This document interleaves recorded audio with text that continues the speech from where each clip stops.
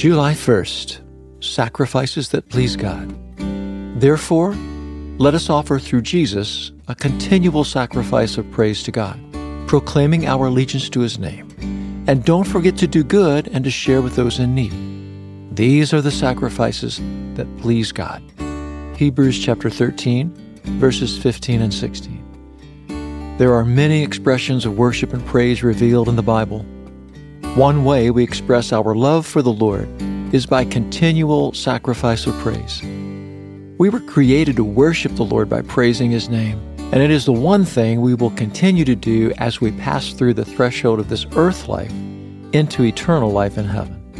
The above verses from Hebrews also remind us that in addition to offering sacrifices of praise and worship, we should not forget to do good and share with those in need.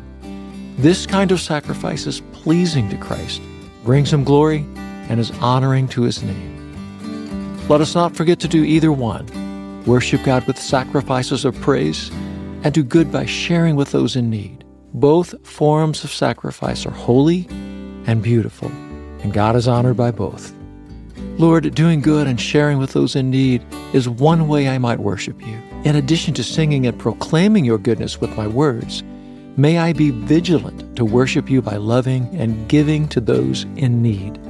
Please direct me to those You would have me to serve. Amen. For Yours is the kingdom and the power and the glory forever.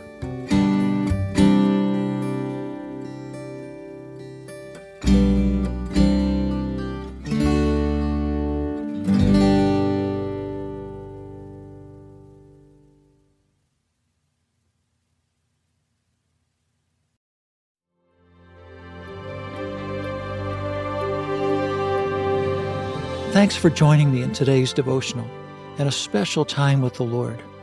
For more content, be sure to check out our blog at awakenthedawn.com. Follow us on our Instagram at Awaken the Dawn Daily and Facebook at Awaken the Dawn.